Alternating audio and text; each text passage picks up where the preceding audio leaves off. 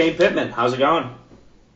It's going pretty well. It's good to be back. I know we sort of discussed that this might eventually happen. So we were just talking before we started recording. It feels like the Bucks have been waiting for a while, but eventually we're exactly where we thought we would be. Yeah, we joked that we hoped these teams would get to face each other in the Eastern Conference Finals, and then several months later, now we finally have it, and 4 lucky bounces off a rim later, we get to see what we were hoping for.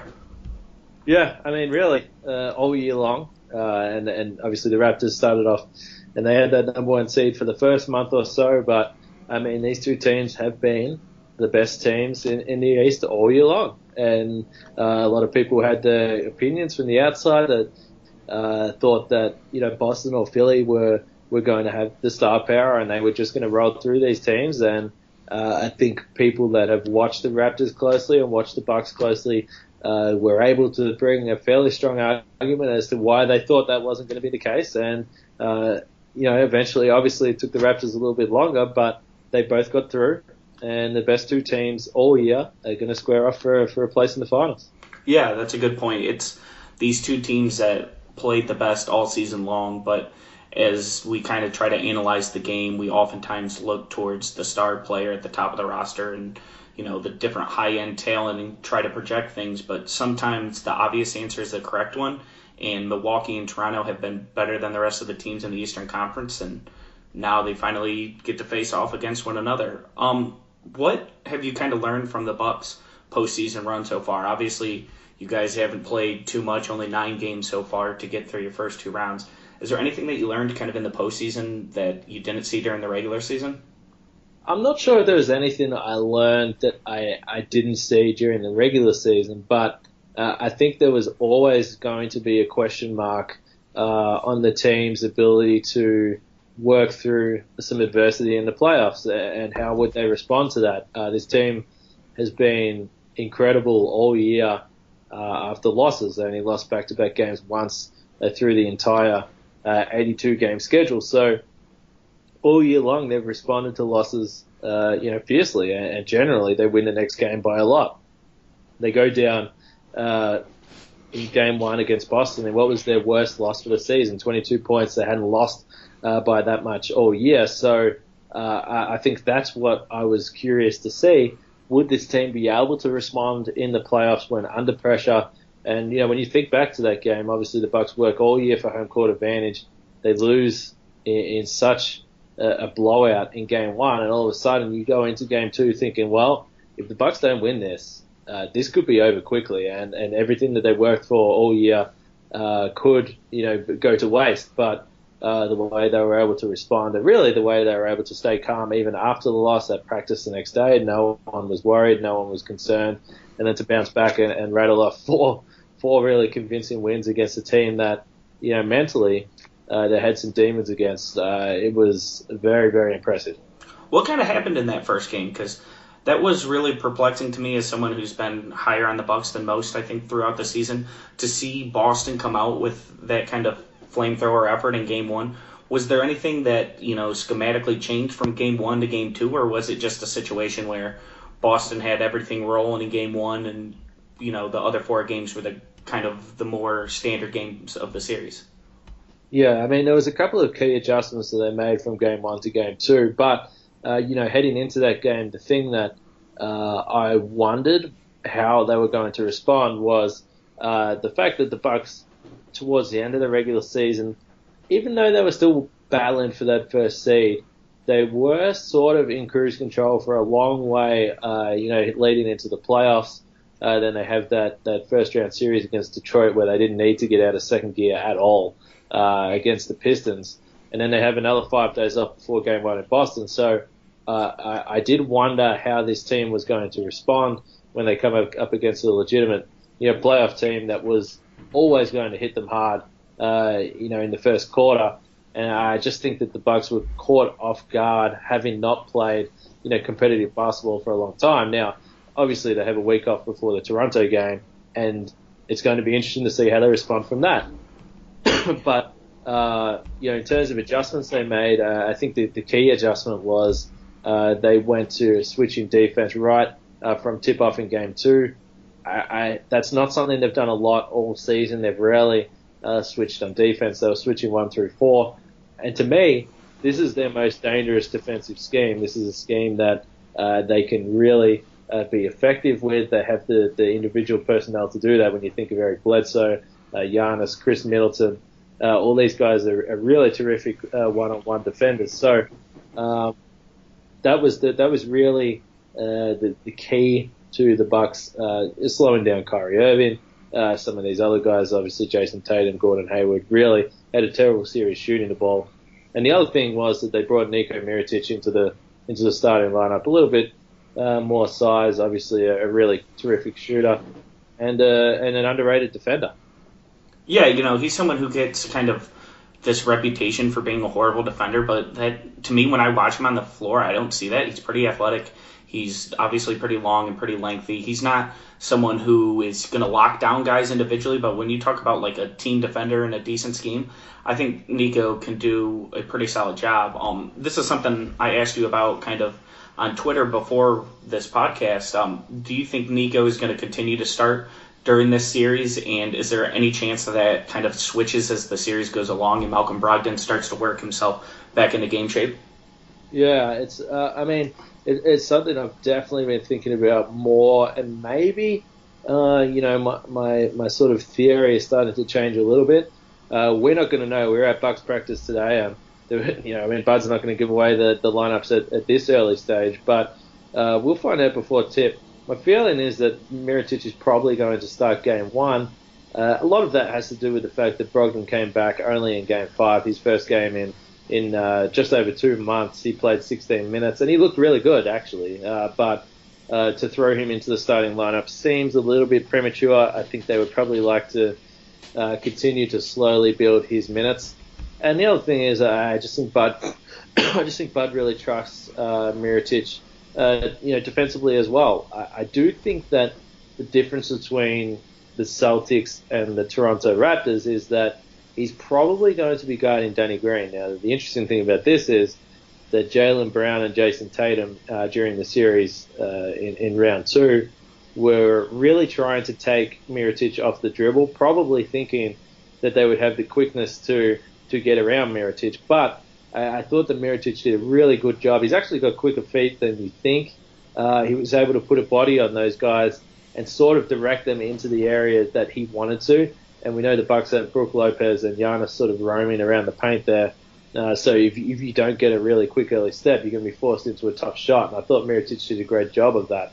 The problem with Danny Green, I don't see that he's going to try and take Mirotic off the dribble as much as he's going to be running baseline to baseline around the perimeter and spotting up for threes, which the Bucks at times have been susceptible to giving up threes. So I do think that Danny Green's going to be down on the list of guys that Bud is really worried about. But at the same time, if he can find his shot, he's a guy that, as you know, in the playoffs and through his career, can shoot a really high percentage, and that could be a problem for the Bucks. Yeah, absolutely. So you said you think Nico's going to start the series. Who do you think is kind of in the Bucks rotation? They've been running a little bit deeper rotation in the first 2 series so far, and I think a lot of that just has to do with the way it's played out and not really having your backs against the wall yet. Besides that starting 5, and obviously Brogdon is in there as well, who else do you think gets playing time for this team? Yeah, so if you have the starting 5 that they had in that Celtics series, so obviously Bledsoe, Middleton, Mirotic, Giannis, and Lopez, you add Brogdon to that to make 6 guys. And the other 3 guys that are going to play George Hill, who had a terrific end to the regular season, and I guess got more spotlight in the second round against Boston. But George Hill is going to play. Ersan Ilyasova is a favorite of Bud. Obviously played with him before, and then Pat Connaughton's the other guy who's been playing major minutes and actually played the 3rd most minutes out of the Bucks in the second round, behind only Giannis and Middleton. So Connaughton's another guy that Bud really likes. So it's kind of unusual, I guess, how evenly spread this Bucks rotation is, but it's been a real theme all year. Giannis well down on his minutes from last season, Chris Middleton the same. and Bud really likes to share it around, and he trusts his bench as much as any coach in the league. So I think the Bucks are going to continue to run with a 9-man rotation, which is going to be interesting when you look at the Raptors only running 7 guys in Game 7. Yeah, it's funny. I thought I was a Pat Connaughton fan until I saw the numbers he's doing as far as minutes and the way he's playing in this series. Am I wrong in thinking, wasn't he out of the rotation for a period earlier this season, or do I have that messed up? No, it's been interesting. Bud is a guy that as the season has worn on has sort of lent on different guys, and the Bucks have truly been a team that play 1 through 15. Now, obviously, you're not going to play 13 guys or the active guys in the playoffs, but there was a long period of time where DJ Wilson was a major part of the rotation. Sterling Brown started Game 1, and now he finds himself sort of out of the rotation completely. So this is something we've seen a lot. Pat Connaughton did go through a stretch where he didn't play at all, but late in the season, and the Bucks had a lot of injuries heading into the playoffs. So that opened the door for some guys, and Pat Connaughton was definitely one of those guys that really took that opportunity. And Bud, anytime I ask Bud about Pat Connaughton, he gets a big smile on his face and talks about his energy and his rebounding and all these things he does. So again, he's another one of those favourites of Bud, and I think that it's really hard for me to see him slipping out of the rotation. I think you should expect the Bucks are going to run 9 deep. Oh wow! So yeah, that will be something definitely to watch, especially as the series goes on. I think Toronto will probably start 8 to begin. I think it will be the 7 that we saw play in Game 7, and then Norman Powell. You hope that he can kind of turn it around here against Milwaukee, so you don't have to just go so barren to start, and you don't have to rely only on Fred VanVleet and Serge Ibaka. And to be frank, VanVleet, who went 0 of 5 during Game 7, so it's not as if you feel super confident about him, but it's certainly a depth advantage for the Bucks right now. Do you think that Giannis is going to kind of increase that workload as the series goes on? Obviously, he didn't have to against Boston and certainly against Reggie Jackson and the Detroit Pistons, but do you think that he's someone who will feel comfortable playing 40 minutes a game if he has to? Oh, I mean, Giannis is a guy that doesn't like coming to the bench. Even if the Bucks are winning the game by 20 plus points, you can see that he's really frustrated when Bud sort of takes him out. So, I mean, he'll play all 48 if Bud let him. But I think that we've seen that Bud, as I sort of mentioned, trusts his bench so much that he would like to keep Giannis under 35. But in Game 3 in Boston, which was a really pivotal game in the series, Giannis played 39 minutes, which was almost a season high for him. It's been so rare that he's played those type of minutes, but that game was in the balance, in the second half there. And I think that's your indication that if this series is close, then Bud is going to play his best player. But, I think that he would like to keep the minutes down. But, listen, if it gets to the fourth quarter or in the conference finals, then you can expect Giannis and Middleton are going to be playing major minutes. Is there anything, we talked about Nikola Mirotic on Danny Green, is there any kind of matchup that you see either offensively or defensively for Milwaukee that you think is either one, very exploitable from Milwaukee's side, or two, kind of just intriguing that you're kind of waiting to see how it plays out? Well, I'm interested because one matchup that I am sort of interested in is the Gasol and Brook Lopez, because obviously Marc Gasol was not around. These two teams finished their season series, really early in the regular season, so Marc Gasol wasn't around, and neither was Mirotic. But I think it's interesting. I do really like this matchup from the Bucks' point of view. There was some concern with the Celtics series that Al Horford was going to play Lopez off the floor. That didn't really eventuate, but I think this is a difficult matchup for Gasol, and the reason I believe that is because when you're defending Joel Embiid, I think that you can get away. When I look at the Sixers, I think you can get away with giving Joel Embiid a little bit of space in the perimeter. Now, he can hit the three, and he will shoot that shot, but I think if that's the shot that Embiid is shooting, then you're happy to let him fire away from three. So I think Gasol was able to give Embiid a little bit more space. Now, on the Bucks side of things, if you're Gasol, you can't afford to give Lopez any room on the perimeter. And not just at the perimeter, beyond the perimeter. Lopez is going to fire away, and I think for the Bucks, that's a big bonus. If you get Gasol on the perimeter and not really sure where he wants to be defensively, then that opens the door for Giannis and Bledsoe, the two guys that the Bucks really thrive on when they're getting into the paint. So I'm not sure what the Raptors do to counter that. Even if it is Ibaka that's on the floor, I still think it's a similar problem. So I'm interested to see from Toronto's point of view what they do in terms of defending Lopez. I think he's presented obviously a problem for teams right throughout the season, but I'm interested to see what Nick Nurse does with Lopez defensively. In regards to Serge Ibaka on him, I think Ibaka is, going to do a decent job out there. He's mobile enough that I'm not as worried about him defensively. What the problem is Toronto's been so thin so far this postseason and needed Ibaka to play so many power forward minutes is you can't really put him at center in order to slow Lopez down. So if he's playing power forward, obviously that limits the amount of minutes he can play at the center position. So that's something to watch. On the other end of the court, I do think that Mark should be able to score a little bit in the pick and pop game. Al Horford, made quite a few looks from three, and he was one of the lone successes of the Boston offense in that series. He shot 5.6 three-point attempts and hit 46% of his looks in the series, and that's something where you talked about kind of that switching can help stop that. What can Milwaukee do from that perspective in order to kind of slow down the pick and pop game and try to limit the Raptors center's looks and from Serge either in the mid range or from Gasol from three? Yeah, that's interesting because when I was watching the Celtics series unfold, in my mind, I'm like, you need Al Horford to shoot the ball. You want him shooting the ball more than he was if you're a Boston fan. That's not his natural game. He didn't feel comfortable shooting the ball as much as he should have, even though he was shooting that really good percentage. He didn't take all the shots he should have. So I'm curious to see whether Marc Gasol is going to be aggressive enough to take those shots that are there all the time. When I look at the stats from the second round against Philadelphia, Gasol plays 35 minutes a game and only gets up eight field goal attempts a game.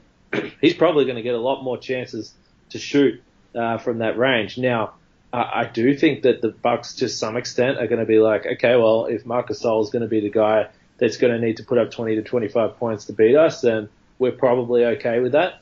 But I do think it's going to be a little bit from both when you think about that. Gasol is going to have to be aggressive. He's not going to get a lot of looks in the paint because the Bucks just defend the paint better than anyone in the league. But if he gets those open shots, I think he has to be prepared to shoot them.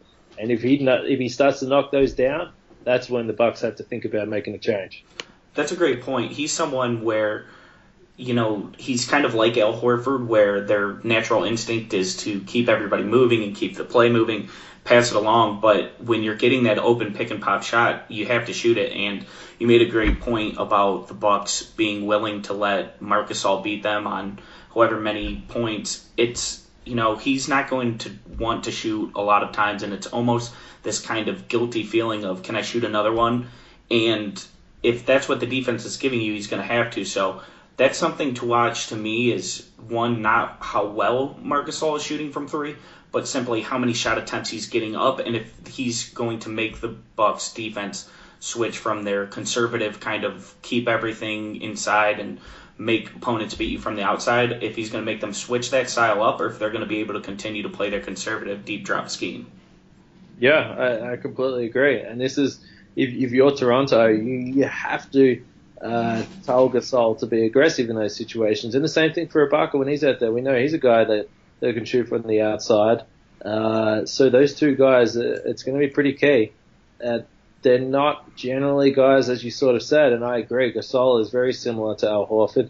At this point in his career, he's not really a guy that's going to put up massive scoring nights, but he may have the opportunity to, and if he sort of bails out the Bucks defense and looks to give the ball up when he could be shooting, that's a win for Milwaukee. Obviously, the first one I think is almost a throwaway game, but the other three matchups, is there anything that you kind of learned from watching those? I know the teams have added either Gasol or Mirotic in either example, but did we learn anything from the regular season matchups? Well, I think the big thing we learned is that we probably know what the matchups are going to be from those two games. So, Chris Middleton really spent a high percentage of the possessions defending Kawhi Leonard. I think the Bucks feel really confident with that matchup, or really comfortable, or as comfortable as you can be with a player as good as Kawhi. I think the big thing with Middleton that sometimes people forget is that Kawhi Leonard obviously has great size, 6'7", super long, but Middleton's 6'8". And I think that sometimes gets forgotten at how big Middleton actually is. He has the size to be able to contest that shot, and generally has done a pretty good job on Leonard. So I think that's the one thing that we know is going to probably happen, Middleton on Leonard. And then the other one is, which is a really fun matchup. I really cannot wait to watch Giannis on Siakam. I think Siakam had some of his better games for the season against the Bucks. Obviously, he's come into his own, in the playoffs even more so. But I guess the only question with him is the calf, and if he is, feeling 100% healthy. Typically, calves are a tough injury to get over, and the fact that the Raptors went 7 games and he had to play such a heavy role in those games to help the Bucks, help the Raptors get through, is probably not ideal. He probably would have liked a little bit more rest. And when you look that he shot 27% from 3, well down on what he shot during the regular season, I wonder how much the calf has to do with that. I think that Siakam is such a key player in this series and paces the Raptors' offense the way they want to play the game, gets out in transition, and he's a really difficult player to stop. So they're the two matchups. I think the biggest takeaways we can take from the regular season. And the other obvious one is, can Kyle Lowry figure it out against Eric Bledsoe, and not just Eric Bledsoe, but George Hill as well, who has just been terrific defensively since the Bucks picked him up. Yeah, George Hill harassed Kyle Lowry pretty bad when he was at Indiana in the 7-game series that the Raptors had. That was a 2-7 matchup. Going back to your point about Pascal Siakam, for him it's tough, for me at least, to kind of decipher that right when that calf injury happened, the 76ers were switching Embiid onto him from Tobias Harris. So I think it will be interesting to watch. I kind of struggled to find out what percentage of Siakam's struggles were due to the calf injury and what percentage were just due to the change in defensive matchup. And, Giannis is more like Joel Embiid than he is Tobias Harris. Obviously, he's not quite as big as Embiid and not quite as strong, but he presents a lot of the same kind of matchup problems. And Siakam had a good game against the Bucks in their earlier matchups, but I think a lot of that had to go with his three-point shot falling, which I'm just not sure if he's going to be able to rely on to the same extent against Milwaukee kind of moving forward in this series. Yeah, this was something I was discussing earlier on radio here in Milwaukee, that I expect that the Bucks are going to dare Siakam to shoot. I think that they understand that he's at his most dangerous when he's getting downhill, and he's so athletic and turned into a really crafty finisher that I think that even if it's Giannis guarding him, then I think he's going to be giving him some space and daring him to shoot the ball. Now, if he shoots the ball as well as he did, as you said, in that one game, and even to his regular season percentage, if he's shooting 38%, maybe closer to 40%, then the Bucks, again, like I said with Marc Gasol, are going to be forced to change what they're trying to do. But from the defensive standpoint with Giannis, he's so dangerous when he's able to be that floater and fly over, from the weak side for those blocks. So that's what Giannis is going to want to do. It's going to be up to Siakam to try and hit a few shots and get that respect from Giannis and get him defending him a little bit closer. So I think this Siakam's really a key to the series, but maybe it starts with him hitting some outside shots. Yeah, I think one of the things for him is he's a pretty good corner three-point shooter, but he's been pretty abysmal above the break all season. He's been, I think, 27% on above the big break three. So that's just something that, he already took a massive step with his three-point percentage and the ability to shoot it in the corner. It's a little bit greedy to ask him to also add it above the break. So hopefully he adds that next season. Is there any chance that the Bucks kind of try what the 76ers did, where they put Brook Lopez on Pascal Siakam and put Giannis on Gasol in order to kind of try to stop that pick and pop game if that is hurting them throughout the series? or do you think that they're going to try to kind of stick to their guns a little bit more? Yeah, well, it's funny. My expectation is that the Bucks are going to start this series playing that base defense, as you mentioned already, the drop scheme and the pick and roll to start the series. I think that that's what they've done all season. Obviously, they were forced to make an adjustment in the Celtics series, but I think that they will go back to what they've known, what has been successful for them through the regular season. So that's what I think. But now that we've seen that Bud is not going to mess around, that if it's not working, he's going to switch it up, and they will start switching a bit more on defense. And I think that could certainly be the change they make. The problem with the drop scheme, and it's going to be interesting to see, is that they do have a tendency, not only in the pick and pop game, to give up shots, but in general give up mid-range jump shots, which is by design. That's what they're trying to do. But when you have a guy like Kawhi Leonard who shoots a mid-range shot as well as anyone, if he's able to get around that pick and get downhill, and Brook Lopez is sort of stepping a few steps away from him, and Leonard can walk into a rhythm mid-range shot, then that could also force a little bit of a change. So it's going to be interesting to see how the sort of chess pieces move in the first game or so here. Yeah, I'm an analyst guy, and I think it makes sense during the regular season to say we're going to force mid-rangers and play the math game, and eventually the math will swing in our favor. When you get into a 7-game series and a guy hits 4 mid-range pull-up shots on you, it's a little bit different, and it takes a little bit more discipline as a defense to try to stick with that scheme, and sometimes it's not even smart if you have a guy who's an elite mid-range shooter like Kawhi to stick with it. So that's something that I think is going to be interesting kind of moving forward. One thing you mentioned was Chris Middleton on Kawhi, and I think you're absolutely right. He does a great job handling Kawhi. What can the Bucks do if, say, Kawhi gets going here a little bit? What will they do to slow him down? I've watched quite a few Milwaukee games, and I haven't seen a ton of doubling out of you guys. What kind of will the game plan be? Would it be maybe to switch Giannis on him for a little bit, or what would be the plan B if Middleton isn't working early on? Yeah, I think that Giannis is the absolute emergency blanket if things are going a little bit haywire. But I think you sort of touched on it. The Bucks generally trust their guys to go one-on-one. I do think that it's going to be interesting to see, and this is something that we saw in the Celtics series, and this was something that I really thought cost the Celtics the series in a lot of ways, was Kyrie Irving over-dribbling the ball and trying to do it all himself. Now, clearly Kawhi Leonard was incredible in Game 7 against the Sixers, but I will say if he's shooting that many shots, and obviously it was more than even a high-volume game for him, but if Kawhi Leonard is shooting a really, really high volume and doing a lot of dribbling and trying to work through the defense by himself, then I think that plays right into the Bucks' hands, as good as he is. I think the key to this Bucks defense and getting them moving is ball movement. And the Raptors have got a lot of different guys that can hurt you, and I think the key is not letting Kawhi Leonard just over-dribble the ball and look for his own shot too much. I think he has to try and get the other guys going, because that's when you can get the Bucks scrambling a little bit and have them on the back foot.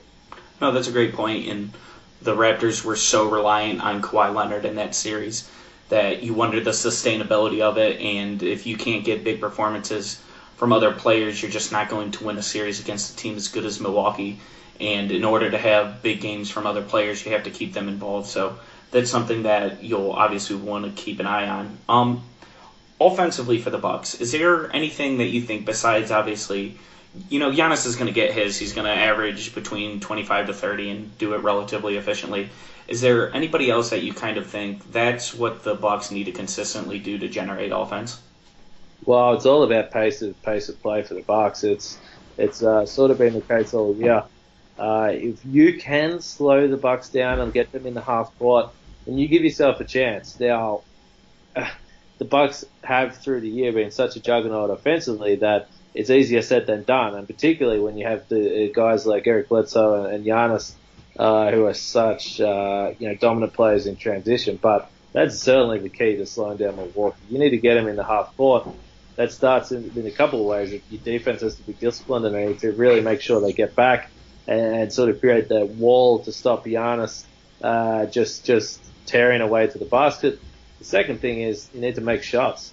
And if you're Toronto and you can make a reasonable percentage of your shots, then it's harder for the Bucks to get going when you're taking the ball out of the basket a lot. So the Bucks generally start their offense, and it sort of feels like a cliche, and this is what all the good teams say, but it's absolutely true for the Bucks. Their offense starts on the defensive end.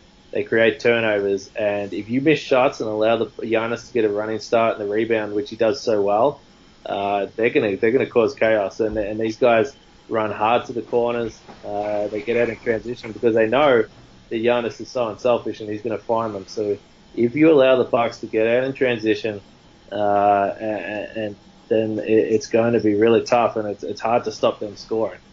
Well, and especially as many three-pointers as you guys force teams to take, it kind of lends itself to those long rebounds that ignite the fast break better than most other teams. With the Bucks aren't a great offensive rebounding team, Toronto's not really a great offensive rebounding team. Could you see this game the series with both teams kind of just punting the offensive rebounding category in order to try to get back and make an attempt to limit fast break points?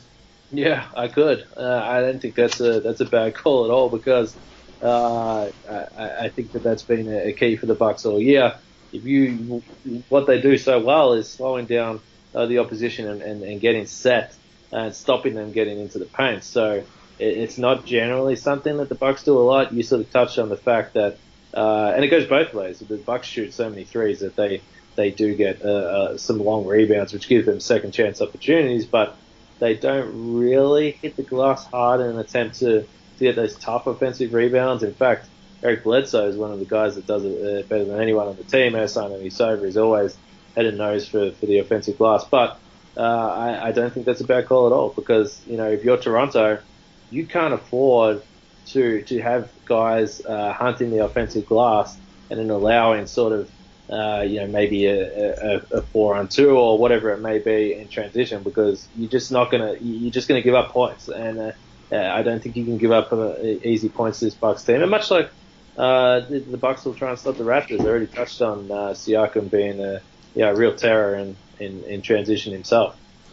Yeah, I totally agree with that, and it's going to be interesting to see kind of how the teams do that. And one, if Serge Ibaka playing more power forward has any impact on that. The Raptors, like I said, haven't crashed the glass all season, and the Bucks are a pretty good defensive rebounding team. But you just wonder if now that the Raptors are running a lineup that they haven't all season, if things change a little bit. But for the most part, I agree that the plan is going to be for both teams to give up on the offensive glass, stop transition at all costs because, even a few quick offensive buckets might mean something, might mean the difference for these teams who are so good defensively. Is there anything that you think is what to watch in this series as far as if there's an area that the Raptors win or that the Bucks win, you think it could go a long way towards winning this series? Yeah, I think the big thing when I look at, and I think the Bucks are going to be the favorites coming in. I think home court is a big part of that. I think the way that they're sort of being able to find contributors right down the rotation to this point puts them in a really great position.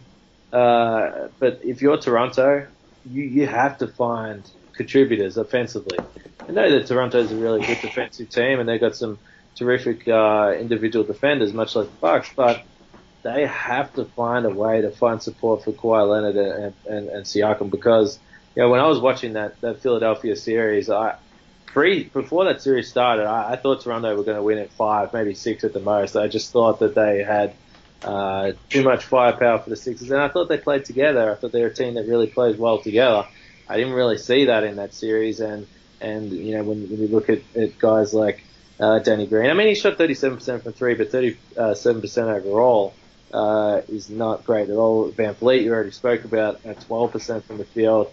Kyle Lowry only 25% from 3. Siakam 27% from 3 himself. Ibaka 21%. I mean, they need to find a way to make shots. They need to hit open shots, and they need to give Kawhi Leonard some support. I'm not sure if Kawhi Leonard is going to last in this series, if it goes a long way and he's playing 40 minutes a night and getting up 25 shots, that's a lot to ask when you think of what he's going to have to do on the other end, whether it be guard Giannis or whether it be guard Middleton. It's going to be a really, really tough ask for the Raptors. That's the key for me. They need to find guys to contribute, and it starts with, like we said, Gasol being aggressive, Kyle Lowry finding a way to get over his problems with Bledsoe and George Hill, and that's where they're going to give themselves a chance. Yeah, it's funny. We break down kind of what the Bucks can counter with if the Raptors are getting a lot of pick and pop threes and different ways that the Raptors can try to slow down Giannis. And a lot of this series is simply going to come down to the Bucks force you to take a lot of jumpers. The Raptors haven't made a lot of jumpers so far, despite being a good shooting team. And if Toronto doesn't make the open three-point shots that they get, they're just not going to win this series. And it's really kind of reductive to say and really simplified, but the bottom line is Milwaukee forces so many jump shots, and you're just not going to score either at the free throw line or at the rim. They're ranked top in shots allowed at the rim and top at opponent field goal percentage at the rim. So in order to score, you're going to have to consistently hit shots from the perimeter. That hasn't been something Toronto's done well this postseason, despite shooting well all regular season. So as basic as it sounds, it might just come down to how many open jumpers can Fred VanVleet make. Yeah, sometimes you want to give an answer that's more complicated than that, but the Raptors beat the Bucks at 5-4 earlier in this season, and they did that hitting open threes. When you think of that game, obviously Siakam, we already spoke about, played really well. Barker felt like he couldn't miss a shot. Danny Green, the whole way down the starting lineup, I think in the end, the starters contributed. This is off the top of my head. I think it was around 118 of the 123 points or something ridiculous like that. They could not miss. So that's a secret to beating the Bucks. You're probably going to get some open looks. You got to hit them though, because if you're missing those open looks and the Bucks are able to get those rebounds, as I said, it's tough to slow that sort of avalanche down that the Bucks can throw on you. Yeah, I totally agree. So this series, rather than kind of pick the amount of games, what do you think the percentage of each team's chance of victory is? So I'm assuming you're thinking Bucks right now. What percentage chance do you give the Raptors, or what percentage chance do you think the Bucks are going to win this series? Yeah, I mean, I lean towards the Bucks, and a big reason for that is the home court. I think we spoke all season when I spoke with you about what that meant and how hard the team should go for home court. I think it's hard to gauge during the regular season how important it is, but as we've seen now, we're talking about two teams that play really well at home, two teams that have a really good home court advantage. So, for the Raptors that just play a Game 7 at home and in a series that swung, pretty wildly, outside of a couple of games, it swung pretty wildly with home court, you have to wonder if the Raptors get through, if that Game 7 is in Philadelphia. So, I am leaning towards the Bucks. They're just playing so well. And again, my concerns are for the Raptors that their role players can't get going. I'm probably leaning 70-30 Bucks, but I do see a potential that this could be a long series. But again, I think a lot of that is on the Raptors. Yeah, I think it's reasonable right now. It's 70-30 Bucks, 60-40 Bucks, around that range. They're playing better basketball right now. I think if you just look at the teams and kind of go player by player, it's a little bit more even. But when we just talked about what mattered in the first two series and the team that's played better all season, and that's been Milwaukee. They've posted a crazy net rating. They have the most wins in the league.